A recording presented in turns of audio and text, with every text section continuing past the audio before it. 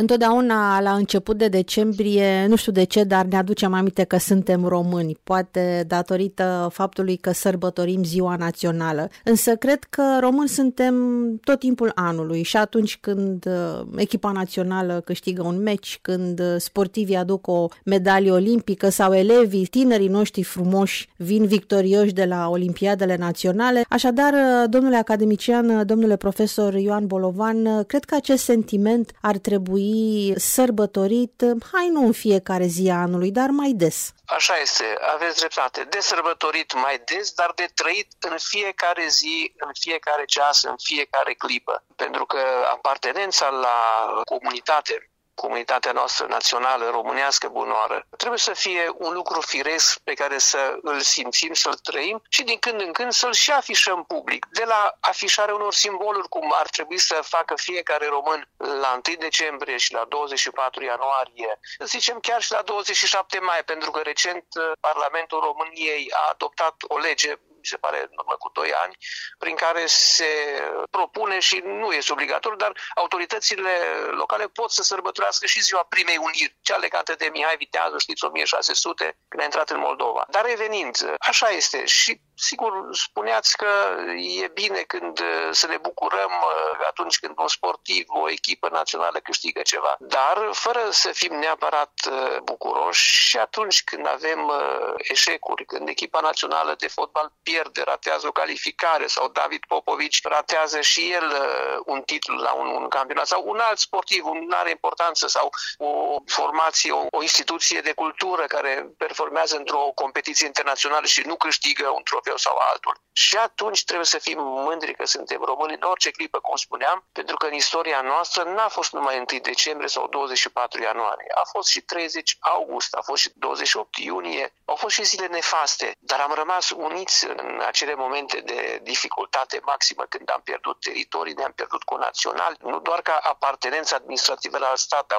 ori chiar i-am pierdut definitiv pentru că s-au opus unor asemenea samavolnicii și au căzut victime unor acte de violență fizică din partea otropitorilor. Și atunci sentimentul și mândria de a fi român trebuie să, repet, să o avem în fiecare clipă. De afișat nu în fiecare moment, că după aceea poate am cădea într-o extremă și am bagateliza simbolurile naționale. Dar da, și începând cu familia, cu instituția aceasta, celula de bază a societății, unde trebuie să înceapă educația patriotică, respectul față de, în primul rând, față de bunicii, străbunicii fiecăruia. Așa începe patria, din familie. Apoi cu comunitatea locală, fie că este stat, comună, oraș, municipiu, județ și comunitatea noastră națională, țara românească. Trebuie instituțiile acestea de la familie, școală, ONG-urile, biserica, societatea civilă, atunci când statul poate nu reușește, nu poate sau nu dorește să marcheze aceste lucruri care sunt firești în existența altor națiuni și se întâmplă lucruri frumoase. Călătorim prin lume, vedem cum de zilele naționale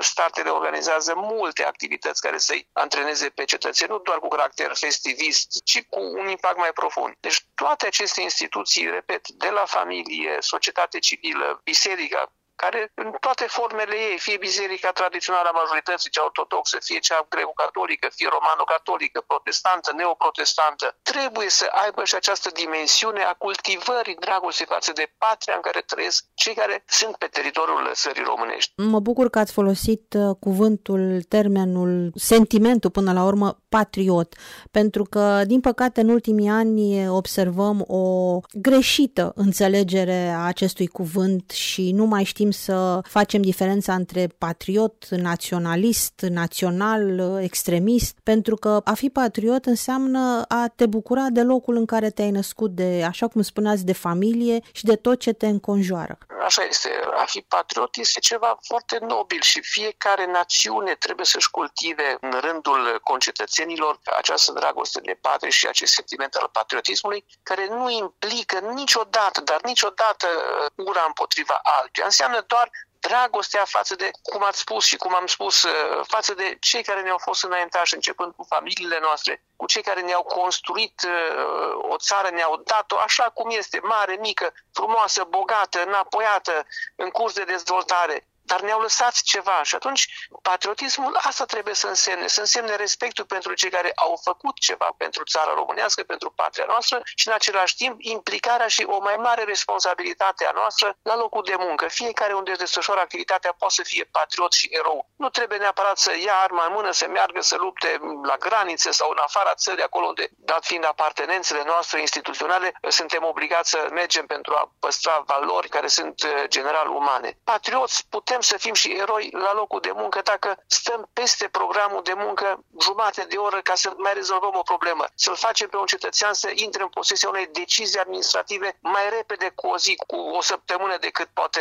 ar fi cazul. Să jertfim fiecare din ceea ce putem, din avutul nostru, din puținătatea sau mai plinătatea materială de care ne putem bucura unii sau alții pentru cei care au nevoie. Să jertfim, ăsta cred că este un cuvânt esențial care trebuie să implice trăirea cu adevărat a sentimentelor patriotice. Să jertfim pentru comunitate ceva, din avut, din timpul nostru, din sufletul nostru, pentru a face mai buni, mai fericiți pe cei de lângă noi, care sunt, din păcate, destul de mulți. Și atunci lucrurile sunt simple, nu trebuie să facem foarte multă filozofie și uneori nici investiții. Și un zâmbet pentru un om pe care îl vedem pe stradă sau intrând în lift care pare abătut, îngrijorat, un zâmbet, o formulă de salut simplă, cu seninătate și cu gura plină de bucuria de a-l fi întâlnit pe acel om, deja este mai mult decât, sau mai puțin decât poate ar trebui să facem, dar este mai mult pentru acel om care are nevoie și de o asemenea atitudine. Și asta, zic eu, înseamnă să fim patrioți, să ne pese de cei din jurul nostru de lângă noi. Eu vă mulțumesc din suflet pentru acest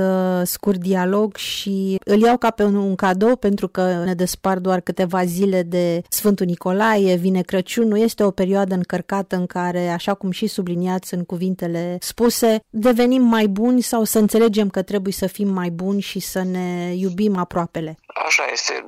La mulți ani România, la mulți ani românilor, multe bucurii și sănătate cu ocazia Sfântului Nicolae, a Sfântului Crăciun, anului nou, tuturor radioascultătorilor noștri gânduri bune și să ne ajute bunul Dumnezeu să avem un an 2024 mai bun decât cel care nu peste mult timp se va încheia.